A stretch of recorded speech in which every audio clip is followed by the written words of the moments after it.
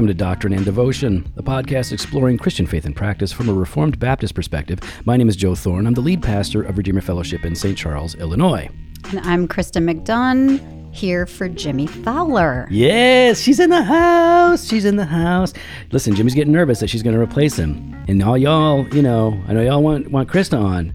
But he's got to quit going places. Yeah, maybe stop traveling so much. He's in England right now or something, Leeds or something. I don't know where he's at.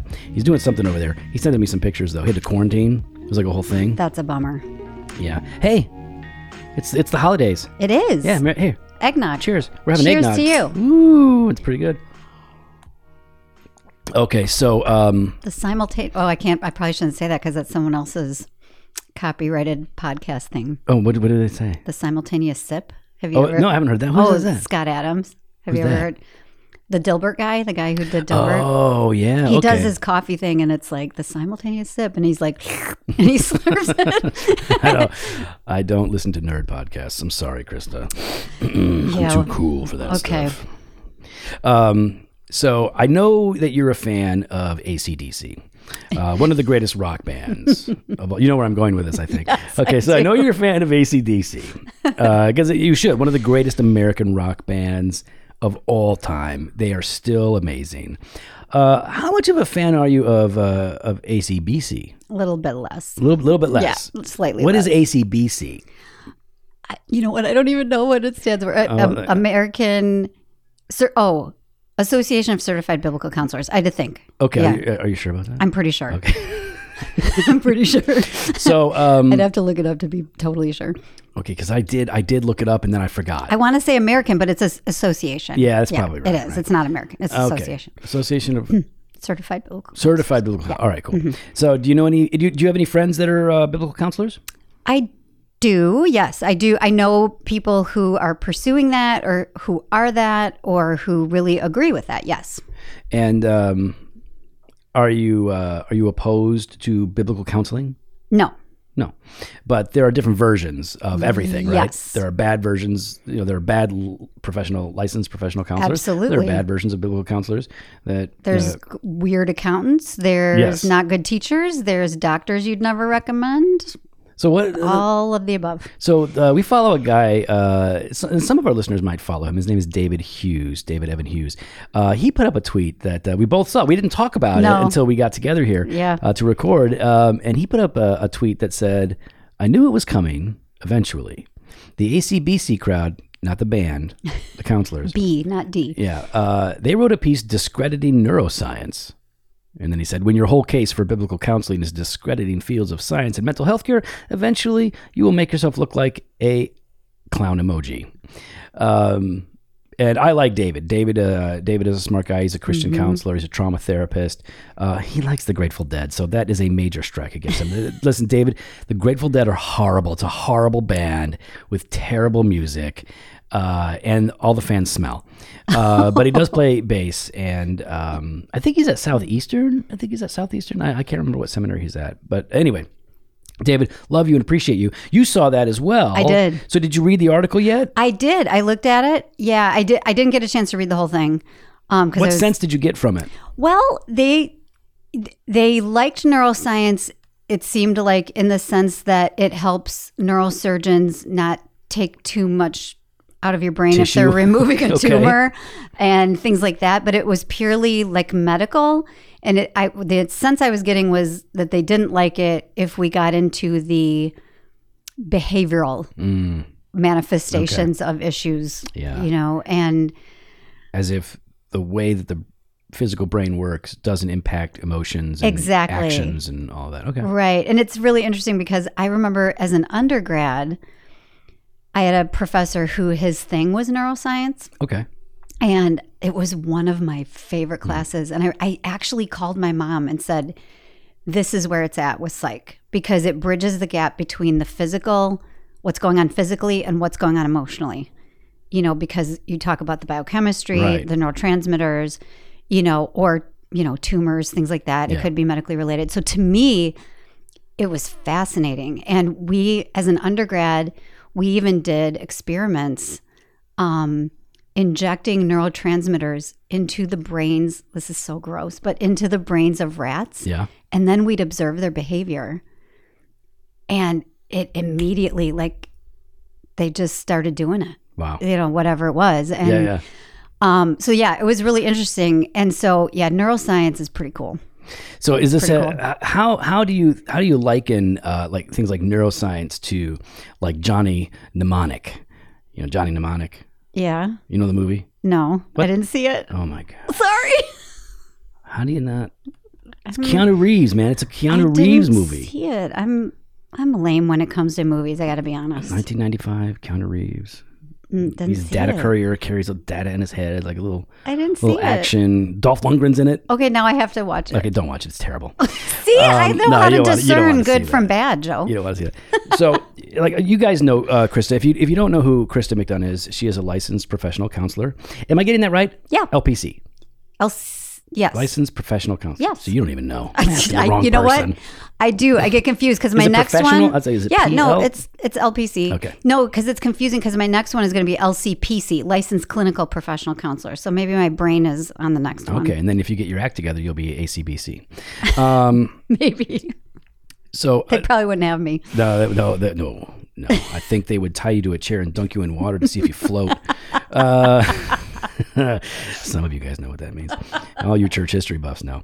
All right, so she is a licensed professional counselor, a member at Redeemer. She is one of the conference organizer for Doctrine and Devotion, and she is a friend. So we always love having Krista on. But I wanted to talk today. I wanted us to discuss this whole idea of counseling. Pastors wind up doing a fair bit of counseling, and I think that's a good thing. I think there's a proper way to think about that and talk about that. But what I generally say to people is to help them understand is that I'm a disciple or not a counselor. I know Jimmy says the same thing. And that doesn't mean that we don't counsel people. It doesn't mean that we don't listen and offer counsel and offer advice. But what we're trying to say is that we are not professional counselors. We are going to go to the Word. We are going to direct you to Scripture, to doctrine, to theology. We're going to pray with you. We're going to love you. We're going to serve you. But there are many situations where pastors are not equipped to deal with all or many of the issues that people are struggling with. There are many issues that are going to require intensive, ongoing care for their souls, for their minds, for their bodies, or whatever. And when they need hopefully when they need financial help, you direct them to somebody, because most pastors are not exactly financial gurus. If they need help, with their bodies, you refer them to a doctor or to somebody that can help them in their particular things, with their particular needs. But then there are mental health issues, and so whereas I can spend a certain amount of time with people, for an extended period of time, long form, I can't really do that. There's too many people I'm trying to minister to in very specific ways through the ministry of the Word.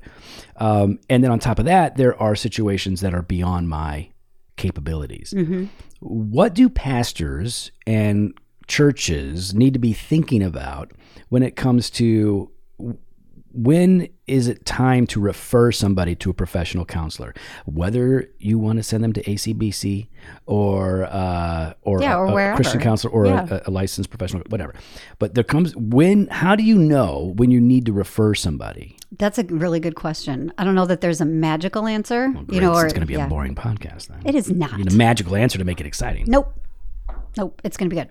No, I think, well, first of all, if you feel like you're in over your head, that might be a good Probably place to are over your start. head. I mean, shoot, I feel like that sometimes, and I'm an LPC. So, yeah, that would be a good indicator. But here's the thing. I think, first of all, not that you need my permission. I'm just me, but I think pastors, you don't need to be everything to everyone. Paul said, "I become all things to all people." Oh my gosh! Yeah, see that? Okay. You just lost that debate. Whatever. He wasn't talking about this. Anyway. He wasn't. But anyway, no, I would think that would be freeing, for pastors to hear that. Like, no one expects you to be that to We're everyone. supposed to be specialists in the ministry of the word. Right. Not mental health. Right. I And can't that's be a specialist okay. in that. Yeah. That's okay. Here's why. I think maybe we could talk about that too, is why it's important. So imagine you have a couple that comes in, they're having trouble in their marriage. They come and they sit in your office and the wife says something to the effect like, he drinks too much, he's not engaged with the kids, things like that. So the temptation, I think, is to focus on that most apparent thing that somebody's drinking too much and they're getting drunk and they're not engaged. So you're focusing on the sin, quote unquote, that's being manifested. Let's stop the drinking. Right. Yeah. And you want to address that. That's great. That's ultimately the goal, is to stop the drinking, but we need to know what's behind the drinking. There's a reason this person's drinking that much. Exactly. Nobody really just sets out and says, you know what, today I think I'm going to become an alcoholic. Right. Or, oh shoot, I had one too many drinks and now I'm over the threshold and now I'm an alcoholic. It generally doesn't work like that. It's usually people are trying to cover up pain that they don't know how to deal with. And so there can be a lot of reasons. So in that circumstance, there could be trauma or abuse in that person's background. They could have bipolar disorder. Right. And they don't know how to deal with the depression and the mania, and they self-medicate with alcohol.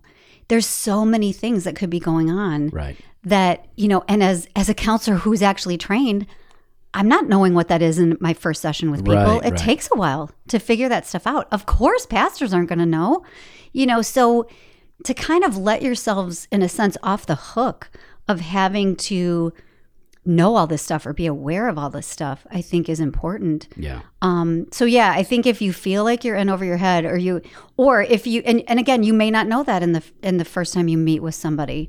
But as you go through subsequent meetings and you're realizing like, okay, I'm out of my depth, yeah, that's probably a good indication, That's helpful. Yeah. Because I know that, I think that a lot of people, I'm telling you to get on your mic a little bit more. Sorry. There you go. Hello. I'm not a professional like Joe is. I'm not a professional either. Yeah, you are. I read the book, Brothers We're Not Professionals. So, So you are. Yes, we're not professionals. And never mind, I was going to say something mean. So yeah, I think there is, I think in most of us, there's a sense in which like, I want to be able to help. There's the good sense, I want to help. Mm-hmm. And then there's the bad sense, I want to have all the answers. I want to be the savior. Right. I want to be the hero that heals. Right. And that's wrong. Yeah, that's right? not good. But pastors fall into both of those. Any good pastor wants to help, and you don't want to be useless. And you believe that the gospel is the most important thing. And so when you find that somebody, and we've all, listen, man, as a pastor, I've been a pastor since 98. I've been a senior or solo pastor at a church. So it's like I've had a lot of opportunities to deal with people that are going through issues that are significant, life altering, life and death, marriage destroying, soul crippling, all these things. Mm-hmm. And I've been in situations where it's really apparent I can't solve this problem. This is going to take a community, right? But it's also going to take some specialists that can actually walk them through this. And I think that what a lot of guys struggle with is like, well, okay, then what's my role? What am I supposed to do? Like a lot of ministers, like, well, I thought I was supposed to be able to counsel people. Like, well, you are, but you got to know what your specialty is. Mm-hmm. My specialty is helping people to see Jesus. My specialty is helping people to understand the Word of God and apply it to their life. So that's my specialty.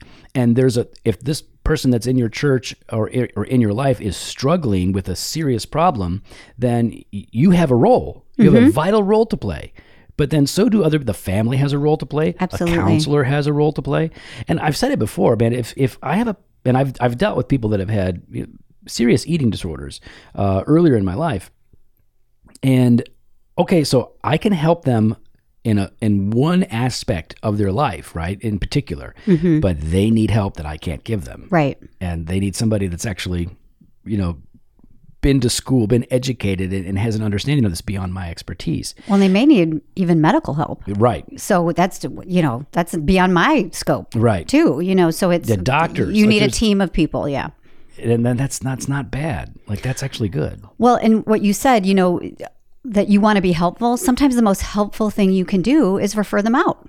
Yeah. Listen, if you can refer somebody to a counselor that will help them, they will love you for referring them for to sure. the person. They will love you for that. Absolutely. They might love their counselor more, but still, they will still love you. They will. And, and the same is true. Like I always say this too, from the counseling perspective. So even though I'm a Christian and I'm a counselor, if someone was sitting in my office and, we're talking about whatever their issues are, but spiritual things come up, I mean, I can talk to that a bit. We can explore some of those things. But if I sense that somebody is really in a spiritual crisis or they're struggling with a particular doctrine, let's say, or something like that, right. I am not going to necessarily try to tackle that because I want to stay in my lane.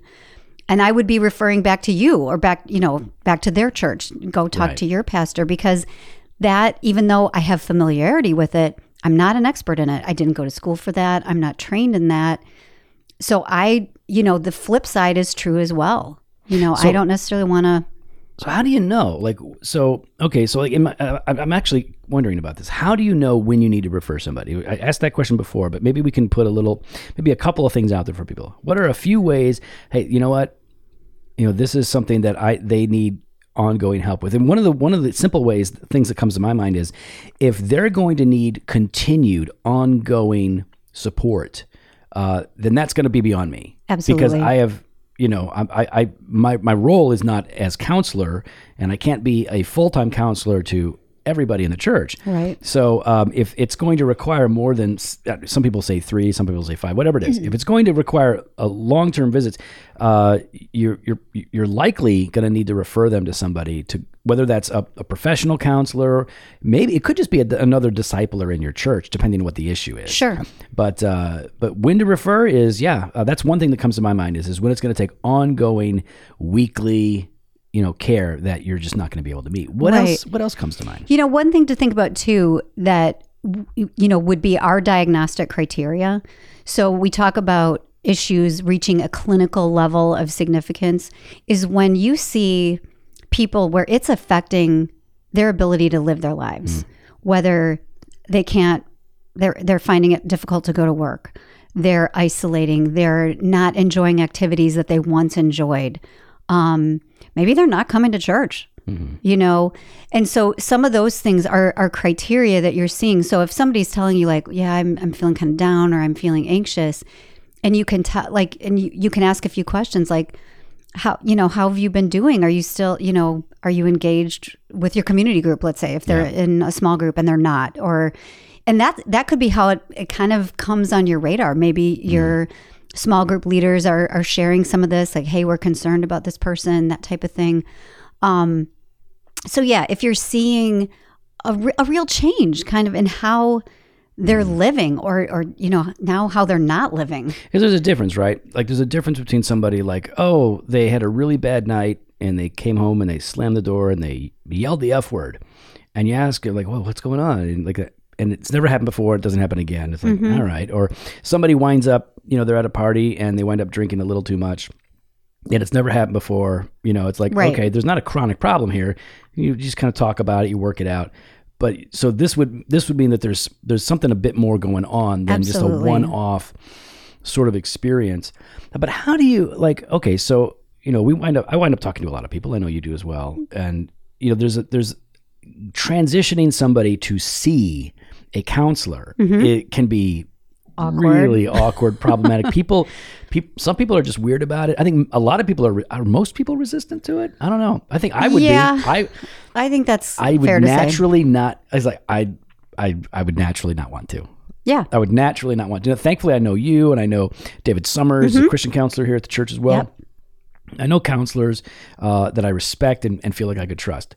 But I know myself to know, boy, I would be hesitant. It's hard. So how do you do that? If somebody does need to transition to see a counselor, how do you help them see that this is important? Because I can tell you, even in last year, I know of people that need to go to counseling and they're like, nope, not going to happen. Not going to do it. And you can't make them. Well, I could. Well, I don't know. I feel like I could. All right. Jimmy Well, and couple of big boys at church. You could make them go, but that doesn't mean they're going to participate. I still win. Because they're there. But you dump them in my office, and then I have to fight with them. I don't want to No, I'm just kidding. No, so people there's stages of change that people go through, and yeah, everybody moves through that at their own pace. But as a pastor, you have to have your own healthy boundaries, in a sense, because sometimes there are people that are like, no, I just want to meet with you. And you're like, I can't do it. I got to prepare my sermon. I don't, there's just like what you're talking about. There's not enough hours in the week, right? And so I think you can say to them like, hey, I've met with you now 3 times or how many ever times. And I'm realizing I think what you're dealing with is beyond kind of my scope or my ability to help you. And so I would like to get you in touch with someone that I think that could help you. I can do that. That's easy. Like, I'm good at communicating with people like what my limitations are. I don't struggle there. How do you persuade somebody to go? Because like they're like, I don't want to do it. I don't want to go. Krista's the worst. I don't want to go see her. Whatever. Then you say, okay, you don't have to go see Krista. Let's find someone else. You think Krista's bad? You try ACBC. Could be way worse, bro. No, that's actually really good. So what are some things, like what do you say to people? Because I know you have to probably, just in church life over the years, I'm sure you've had the opportunity to tell people, hey, you probably need to go talk to somebody. Yeah, it's true. People can be resistant. I guess it depends on what's going on and what level of things. I can imagine where if it's bad enough, it might rise to a level of church discon. So that's kind of one extreme. I wasn't even thinking about that. Yeah, but it could come to that depending on what it is. Right. So you could go there. But that's not going to be, if someone's anxious. For the record, I didn't think about it. But counseling has been involved as a part of church discipline at Redeemer. Like when somebody comes in for certain things, like, hey, part of the process here is you can go talk to somebody. Right. So that makes sense. And and I think that's a good thing, depending, again, the situation. Mm-hmm. But if someone comes in and they're like, I am so anxious, you're not going to put them under church discipline necessarily for that. It doesn't fit. I guess maybe what's helpful is to talk about some of the objections a lot of people raise and what you might say. So a lot of people might say, why would I want to go talk to a complete stranger about this stuff? That seems so weird. And I'll just call that out right away, even when I'm first meeting with people that have never been in counseling before. And I'll address that and just say, I know this probably seems weird. And I appreciate that you even came and congratulate you for taking that step, because I know it's not easy to show up at my office. But the reason why seeing a stranger, that's why counseling works, to be honest with you, because first of all, you've probably talked to other people about it already, your friends. They maybe have given you advice, and either you haven't taken it or it's not good advice. Right. And so you've already kind of talked to the people that you know, and that hasn't helped, So you've probably tried that, struck out.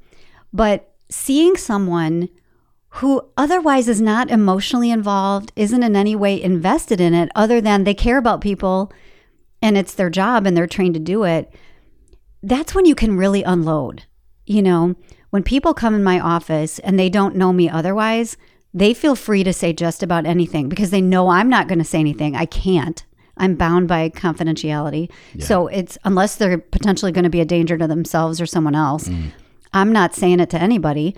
So they're free to just get it off their chest, and there's something so powerful about that. So I think reminding someone of that and even saying like, me, I'm your pastor. There's things that you won't even feel comfortable telling me, most likely, because we're afraid that we're going to get judged.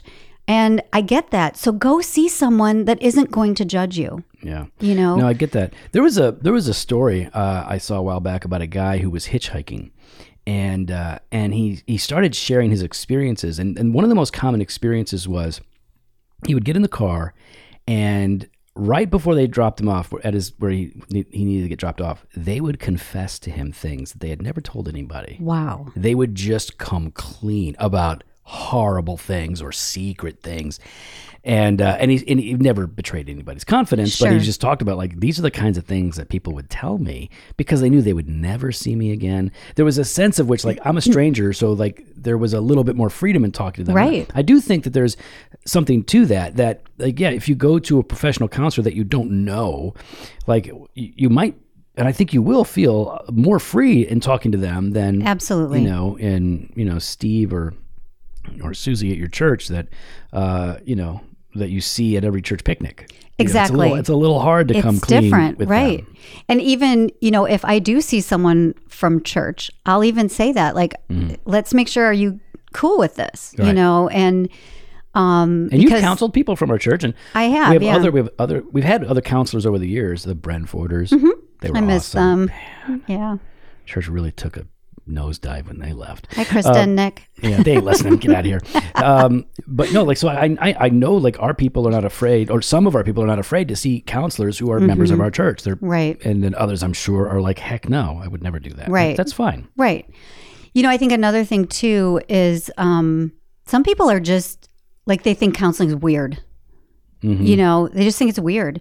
And even Christians think it's like, wait, that's wacky. You're going to climb up in my head and, all that kind of stuff. And are you going to hypnotize me? Or, what kind of weird stuff are you going to do? And the answer is none of that. I listen. Yeah. I don't do hocus pocus or what. I don't know how to do that stuff. Right. I remember being in college and people would be like, what's your major? And I'd be like, psych. Oh, are you analyzing me right now? And I'd be like, no, but you just showed me that you're kind of a dork. Yeah.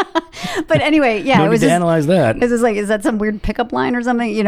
Anyway. But yeah, no, that's not what it's about. And that's another thing, I guess I would say too for Christians, is to kind of allow yourself to get over that fear.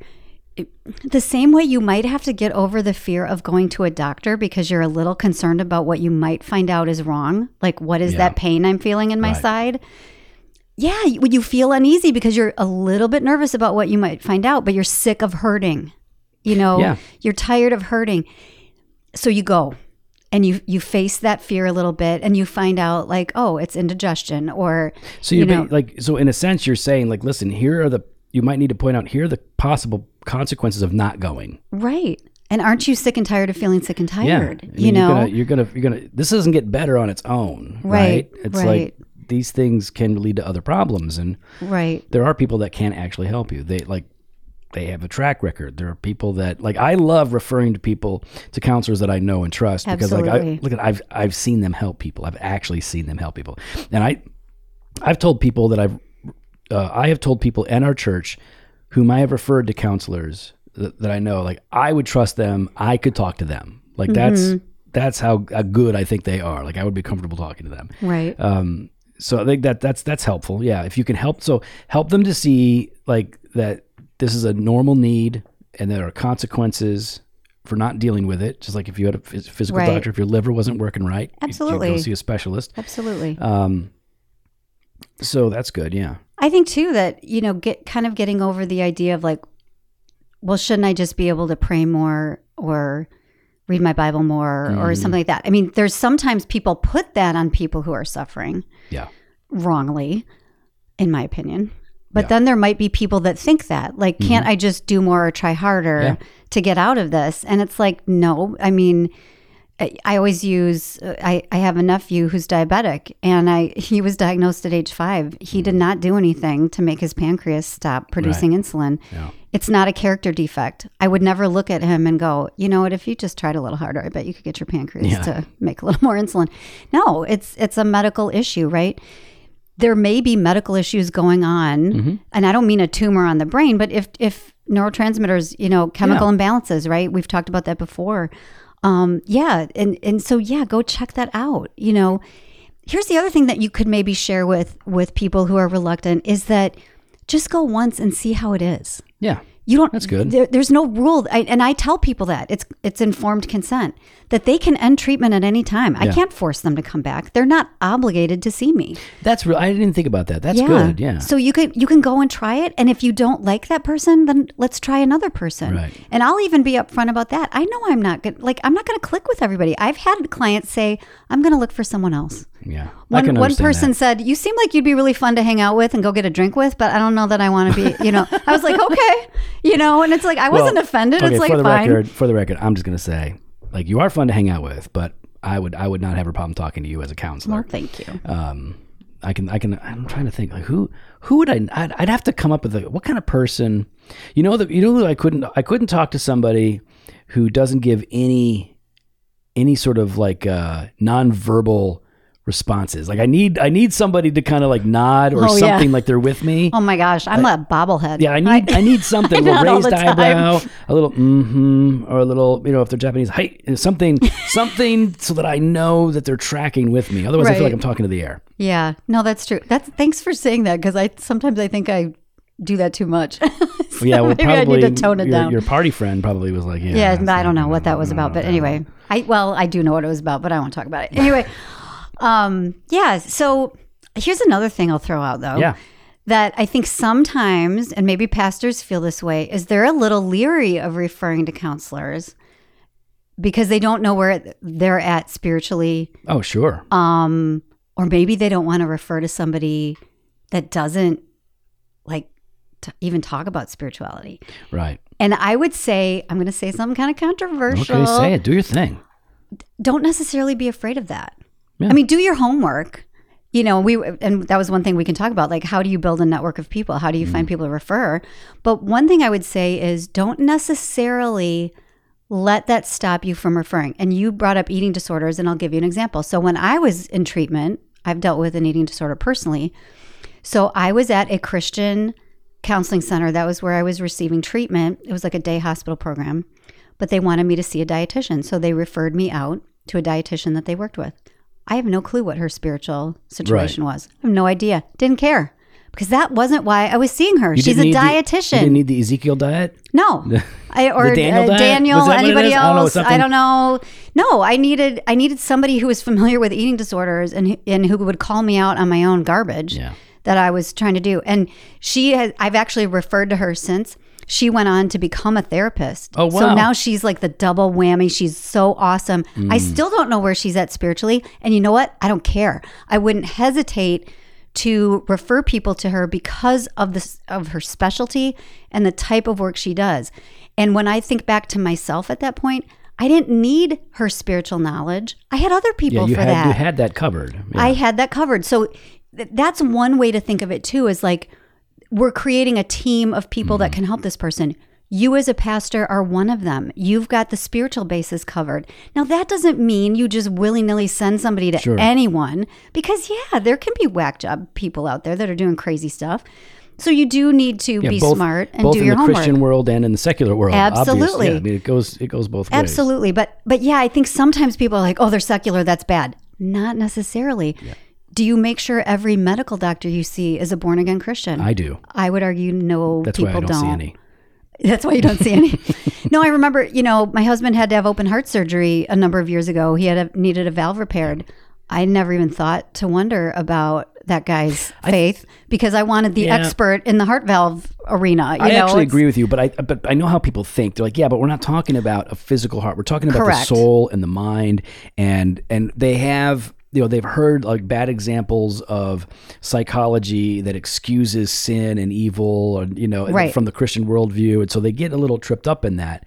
And I agree. Which is why you're saying like, this is why you've got to know who you are referring to. Right. And maybe we'll have to have you back on so we can talk about like building a network of people to refer to, because I think that could be a helpful conversation as well. Well, and here's the other thing too that I'll say really quick. Yeah. We're fortunate where we live in this area. We're right next door to Wheaton College. There are a ton of Christian counseling practices in this area. And so we would never have a problem referring people out. There's parts of the country, especially if you're in kind of rural areas, there may be one person. Sure. So you don't have that luxury.